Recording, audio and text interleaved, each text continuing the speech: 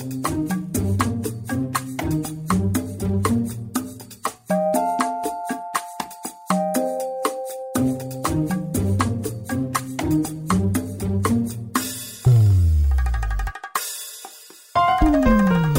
and welcome to the Gifted Life Podcast, where we have conversations about organ, tissue, and eye donation. I'm Lori Steele. I'm Joey Boudreau. I'm Sally Gentry. And we are so grateful to you for being part of our life-saving team, and we appreciate you listening to The Gifted Life. We try to bring these great interviews on here so that we can all learn more. Today, listen to this. As part of his healing journey, a donor dad has penned a book. It's a pretty powerful book, and you can feel that emotion. And that dad joins us today. And we're going to talk about what is personality. Personality. Yeah, there you go. We're going to have to talk, Lori. You have to talk a lot with me, right? All right, that and more coming up on The Gifted Life, guys. Our goal is to get you sharing these conversations so that we can all have these healthy conversations about organ, tissue, and eye donation. That's why we try to make it as easy as possible to find us. Yes, find us, rate us, subscribe. You can find us easily now on Apple Podcasts, Google Play, or any of your favorite podcast apps. And, of course, now you can find us on thegiftedlife.org, thegiftedlife.org. I like that. Cool. Yeah, that's all right. pretty You neat. can also find us on social media. We're pretty active here in Louisiana on Facebook, Donate Life Louisiana, Twitter, Instagram. We're at Donate Life LA. And don't forget, you can give us a call, 504-648-3477. We look forward to hearing from you. It's that easy. I love it, guys. You can be a part of this life-saving team. We want you on our team. So join us today. Lots to get to, as you heard. Let's do it.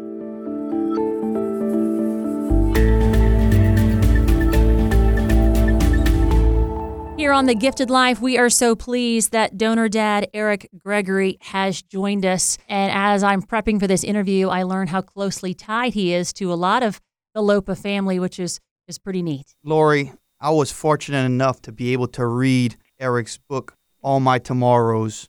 One of our colleagues, who Eric knows well, Libby Harrison, works across the hall from me. And she approached me one day and she said, Joey, you have got to read this book. She knows, of course, I've been in donation for 16 years, and I love reading his stories about donation. It was by far the best donation story or book that I had read for a number of reasons. One, he did such a great job with capturing the emotion and bringing you in, and you can visualize everything as it was happening, and bringing everyone else's stories around and how they worked together, for this one huge story.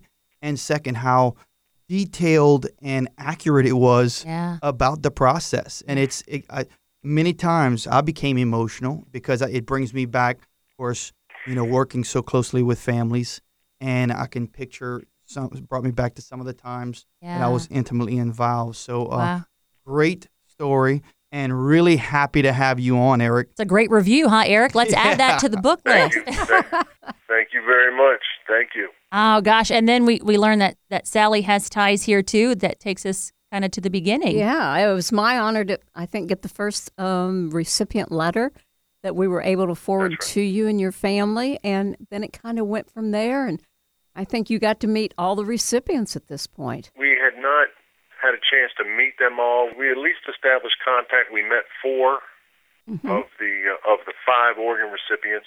Those and we've become very close to 3 of them. Close personal friends, people that we consider family with one That's another. Right. And those lives were saved because of your son.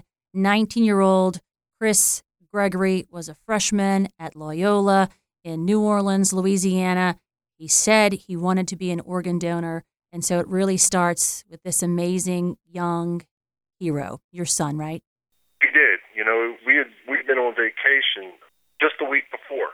And you're going to 2008, and so we were on vacation all together, and somehow after dinner the conversation turned to driver's licenses and organ donation. And Chris said, of course I'm an organ donor. I mean, why wouldn't I be? And the thing you got to know about Chris is he took care of himself.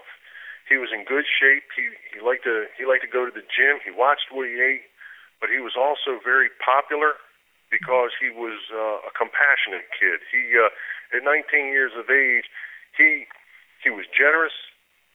He was loyal to his friends. He loved his family, loved school. Loved going to church. He was an all-around solid individual. Somebody I'm very proud to say I raised. And he was very popular. Like I said, he was very popular, a very friendly guy. When he was a senior in high school, he would go about 10, 15 miles out of his way to check up on his grandfather, who was in home hospice. And it was not at all unusual for my wife Grace to get a phone call from Chris, and he'd say, "Hey, I'm over at Grandpa's house, and this caregiver's not working out too good. You might want to call the agency." And I'm telling you, he's not. No, this isn't going to work out. But that's the kind of guy he was. He was very, very generous, very giving individual. So the fact that he was a donor, registered as a donor, did not surprise anybody in the least. And, it was met with some approval that evening, but it wasn't surprising that he said he wanted to be a donor if it ever came to it. And then a week later is when? It wasn't even a week. That was, he went back. He and his brother Colin went back to New Orleans on the Saturday before Easter. We went back to Maryland. My wife and I went back to Maryland where we lived at the time, and that was Saturday. And I had put three $20 bills in his shirt and threw my arms around him, and I said, "I love you." And he goes, "I love you too, Pop." And that was the last thing I ever heard him say. A couple days later, it was Tuesday morning then, about 5 o'clock in the morning, the phone rings. And you know that feeling you get when the phone rings in the middle of the night. It's never anything good. And it was Colin. It was Chris's brother on the phone. And Colin was telling us that Chris had been taken to the hospital. They didn't know what was wrong with him. And so Grace got a hold of the doctor at the ER, and she got a little bit of information from him, but not much. They were just running tests. So we got up, got dressed, bought the plane tickets, and flew to New Orleans. And, we got to Tulane University Medical Center, and he just looked like he was asleep. He was just laying there, looked like he was asleep. And doctors said they were going to run some tests. They didn't know. They suspected some kind of bleeding in his brain. By this time, he'd been taken upstairs into the SICU.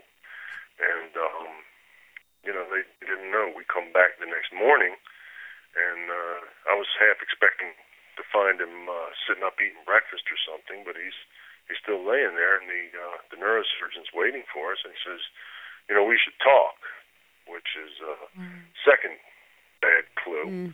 And they take us into a conference room, and I thought they were going to tell us they were going to have to do surgery, they were going to have to operate, but instead the doctor looks across the table and just said, Chris's condition has worsened overnight. This is death. And that was it. And all of a sudden the whole world, just goes upside down. And, nothing makes sense for a while. And there's just this fog descends on you. But fortunately, shortly, it didn't take long, and they said, you might want to think about donating Chris's organs.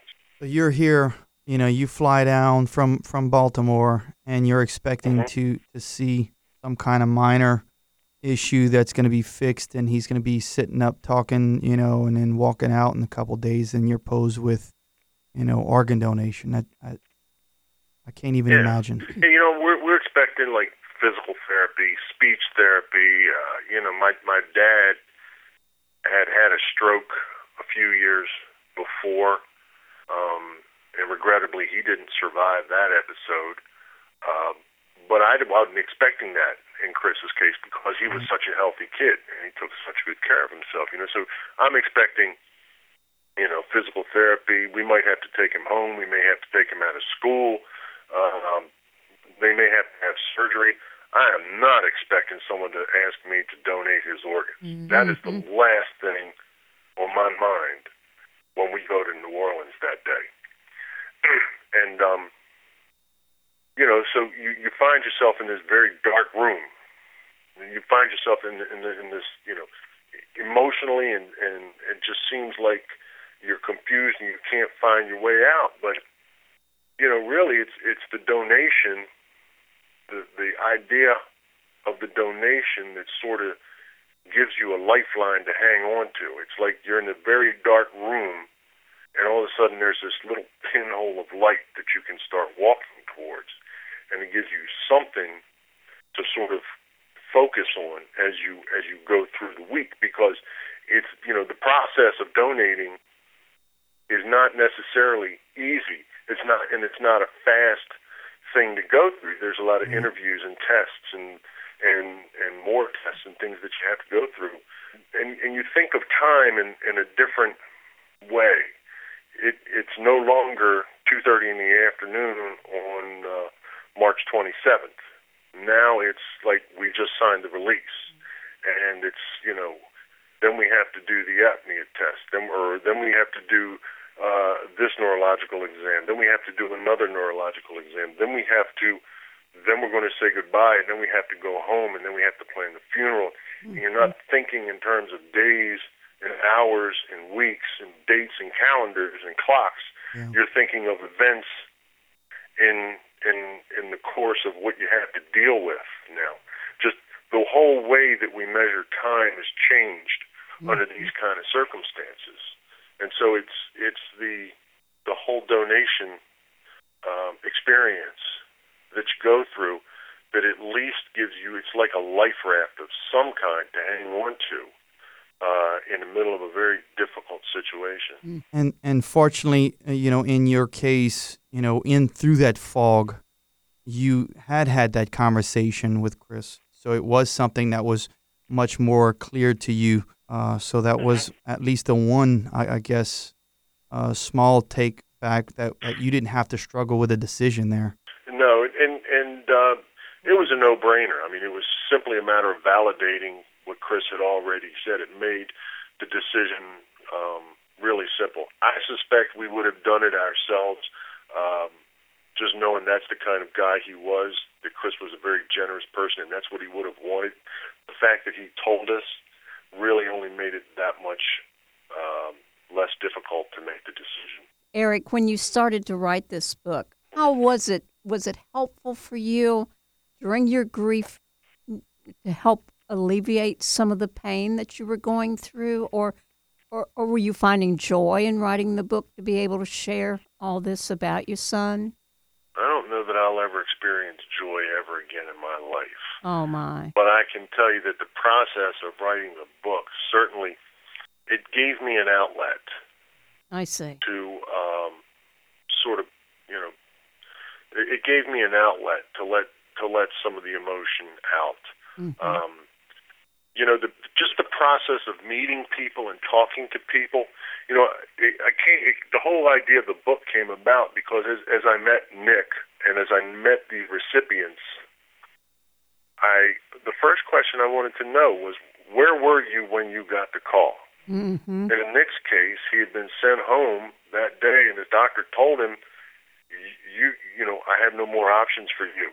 And his doctor told his wife to start planning his funeral. Oh, my gosh. And, Jorge had been, he had got one call in the afternoon and then been told he was number 2 on the list.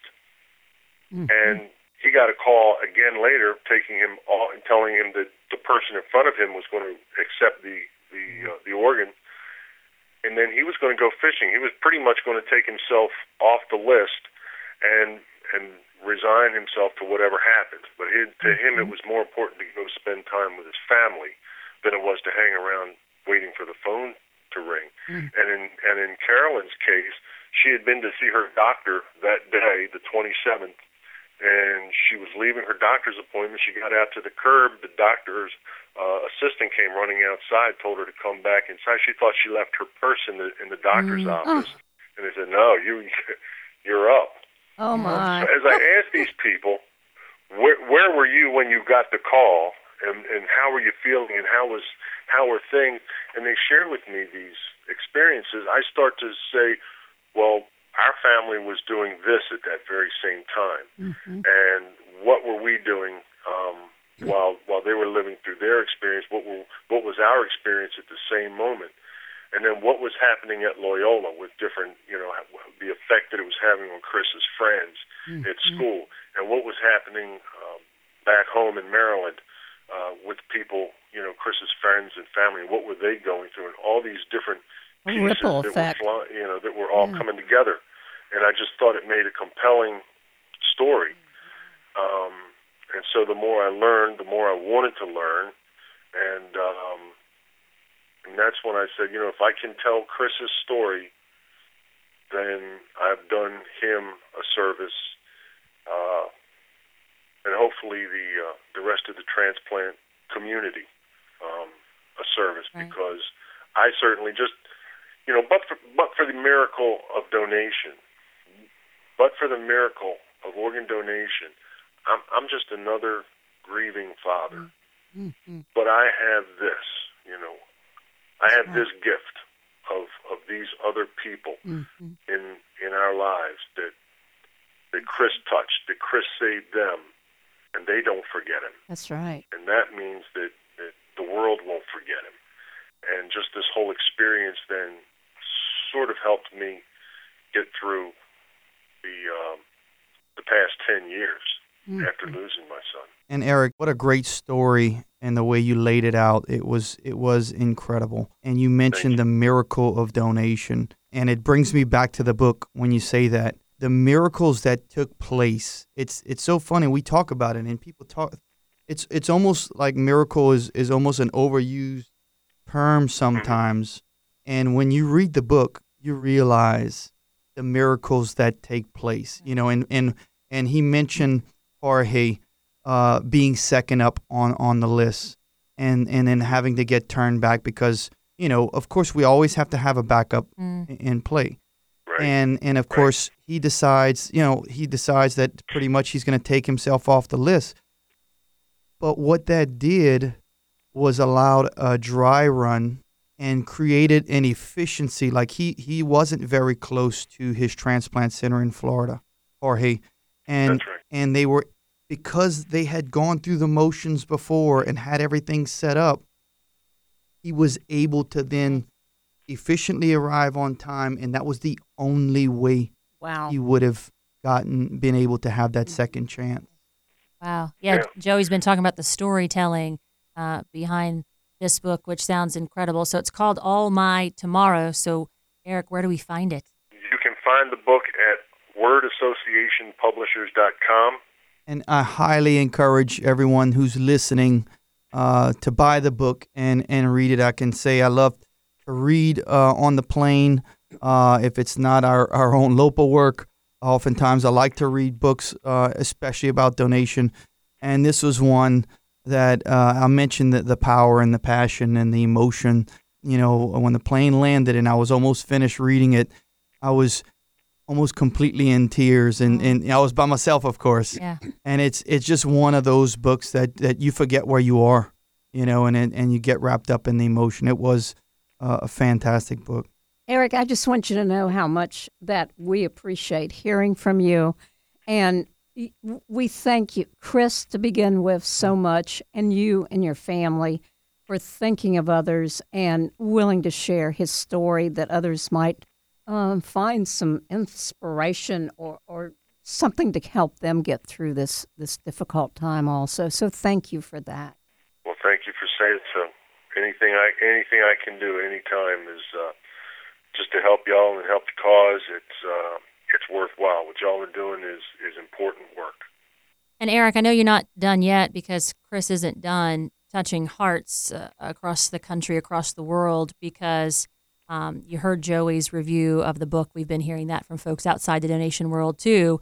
So beyond the book, we heard hints of maybe a movie. There is. Yeah.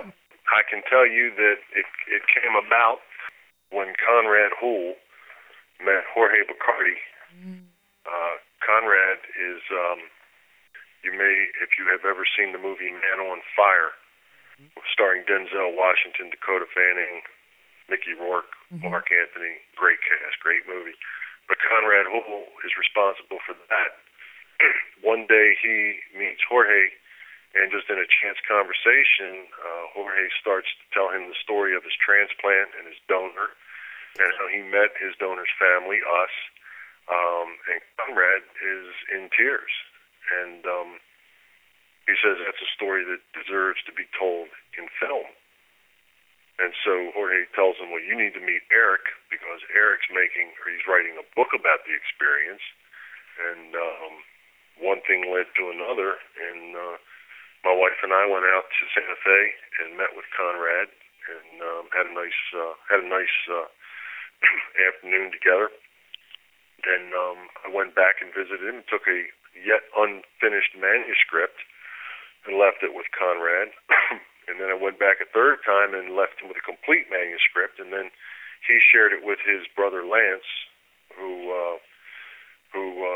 together they are Silver Lion Films, and they liked it, and so they wanted to proceed with the movie. And my understanding is that it is casting presently, and it's expected to begin filming towards the end of this month. Wow. Have been fortunate enough to see several editions of a screenplay, and the two things that I was most impressed with is that the great respect that they are showing to Christopher, and the great respect they're showing to the process of donation. And I thought that was very important, that they respect Chris and they respect donation. And right now we're very pleased with the progress that they're making, and we're optimistic it'll be it'll be helpful to the cause as well. Yeah, well, you're going to have to be back on The Gifted Life to tell us about that. I'm sure you're going to visit the set. At the beginning of the interview, you said Chris was a popular guy. He is. Look at everybody he's touching. It's just incredible. Chris Gregory, a hero. Eric, we appreciate you sharing your story. We appreciate you writing that book and just putting donation on another level. We thank you. It's my pleasure. Thank you.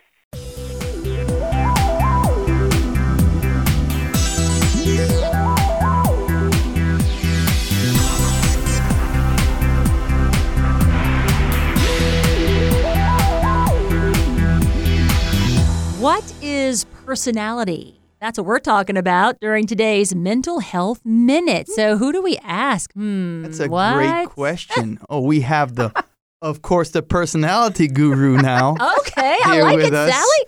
Our very own Sally Gentry. Oh, I appreciate that. Thank you.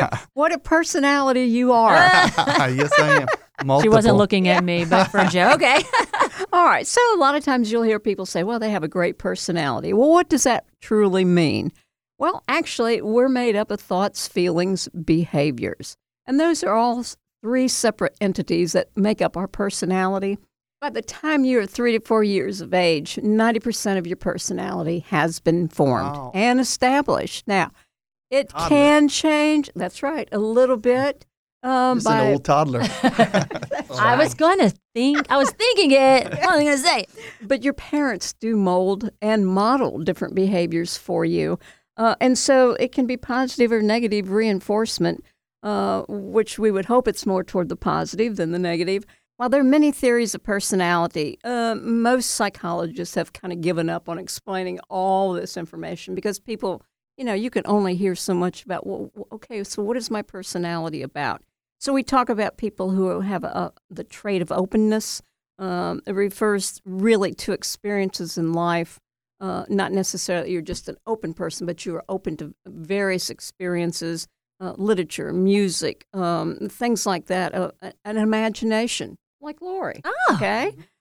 Is anybody worried I'm raising 3 and a 4-year-old at home? Okay, thank you. Well, yeah, we do think about that, but we're not saying anything right now. I'm listening, okay? And I'm learning. Positive. Okay.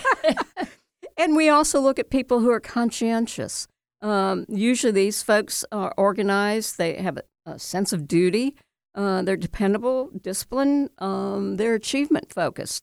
And usually they say that people who are the conscientious, it's the best predictor of both personal and professional success. So there's something to think about. Can we give examples of people that are popping into our heads? Well- Or we're just going to keep that I quiet? do have They some will prob- popping yeah. to mind. I'm writing it down. Okay. We also have the trait of extroversion. Now, sometimes this trait is referred to as surgency. And you might say, well, now, what does surgency mean? Tell me more. Well, it's people that have high levels of positive affect. Oh. Now, Lori, this might be you. Sociable, Okay. fun-loving. Oh, Yeah. that's Joey over there. Oh, you got Not one, you. Joe. Talkative. There's you. What? She pointed to me, guys. did. Okay.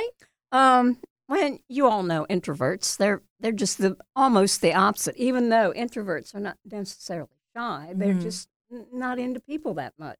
Okay. So Again, looking my That's way. I odd don't. because I'm an extrovert. I consider myself an extrovert, and I'm very shy. well, And that, you see, and is that possible? not No, really. just like I said, split No. personality. That's not going to work. Okay. And another trait is agreeableness. And this really talks about the person's warmth and just how they're kind towards others. As you know, we all like to work with agreeable people. Sometimes we're not always agreeable, and people go, ooh. But most of the time, people who are agreeable are much easier to get along with, needless to say, because otherwise you have people that are very suspicious or cold or hostile, this sort of thing. You didn't mention that we were. And Note taken. Note taken. And the last trait Okay. is neuroticism. People who are neurotic, they worry a lot. They dwell on things that they really cannot have any control over, but they dwell on it. And also people who are neurotic for, any of you that, and I'm sure you don't indulge in any of these kind of behaviors, but alcohol, drugs, tobacco, those sort of things yeah. are, Vices, if you're, yeah. yeah, that's just things that people use to try to ease their nerves. And I want you all to know, too, I'm not making any judgment calls on any of this, so please don't take me wrong. We're just when all I'm saying messing that. around. Disclaimer. That's right. We're just having fun. So just to sum all this up, Raymond Cattell is a theorist from back in the 50s, and he states that personality is that which permits a prediction of what a person will do in a given situation. So when you look around at your friends or your relatives and you go, I think I know where this person's coming from, they will kind of fall into one of these 5 personality traits. So there you go. I saw people in my head as you were talking. Yep. Each one. And then I'm like, People to am I fit. in this one or is my toe dipping in that one? I'm not sure. Anyway, something to think about, something to talk about. That was fun. All right. Good. Thanks for the Thanks, info, Sal. Sal. All right, more to come here on The Gifted Life.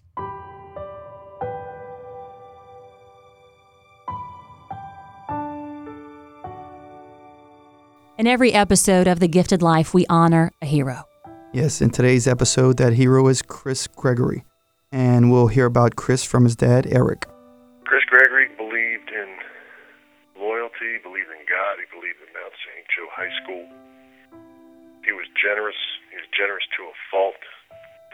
If Chris had 2 dimes and you needed one, it was yours for the asking. Christopher was a kind, compassionate individual. He cared about humanity. He was very comfortable in his own skin. He had a great sense of humor. He was very popular. And he made the world a better place just by being in it. And if you had Chris Gregory as a friend, you had a friend for life. And his family, we miss him very much. And now we pause to say thank you to Chris for the gift of life.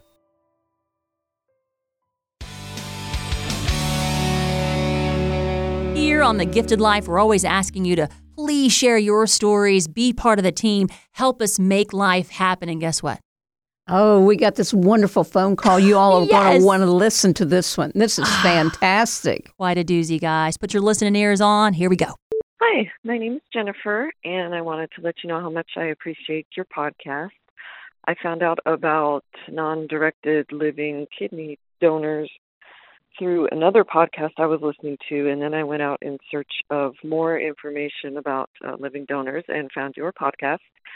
And I want to say it's really helped me with my decision to hear the stories of other people who have been living donors and how their recovery and their lifestyle has pretty much returned to normal.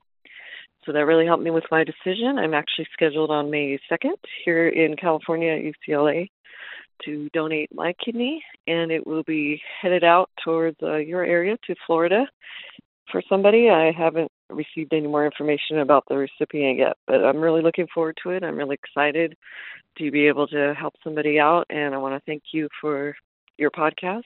So after listening to this, our producer has made contact with Jennifer to wish her well, and that our team is planning on connecting with her in another episode to find out how everything went. Well, you just have to. You have to follow up. Yeah, absolutely. But that was the main reason we started the podcast, was to get people talking, to get people sharing, to inspire. Go out and do something that you don't normally do to help us make life happen. That's right. She literally went out the door and did that. She did. Oh, my gosh. So she was saying surgery was in May, and so we try to keep up with folks and of course share that with you, because we want to spur those healthy conversations. I'm so happy that happened. And just think, people helping one another in a way that, it hasn't been that long ago that no one would really, most people would not even thought about doing something to help a stranger like that. How cool. Making life happen, making Yes, the world indeed. a better place. Yes.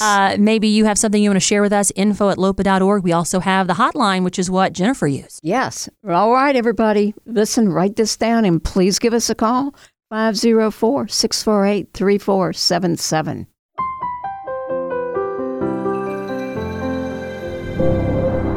And that'll do it for episode 84 of The Gifted Life. Yes, what an episode. Yeah. Eric Gregory showing the passion. Of course, it came through in the interview itself, but especially sharing the book and sharing Chris with us. And I'm looking forward, and I think probably y'all are too, to seeing the movie. Can't wait. So Want to be in it. hearing about the book, right? Can you imagine the movie? So that is coming up, something we'll keep you up to date on. And look, that's what he did for his healing journey. He wrote a book. It's turned into a movie. So what are you doing out there? We, would like to know. So be a part of our team. Help us make life happen. One person can make a difference. We are proving that here on The Gifted Life. And we want you to go out and do something that you don't normally do to help us make life happen, because you can do it. Thanks, guys. We'll talk to you next time.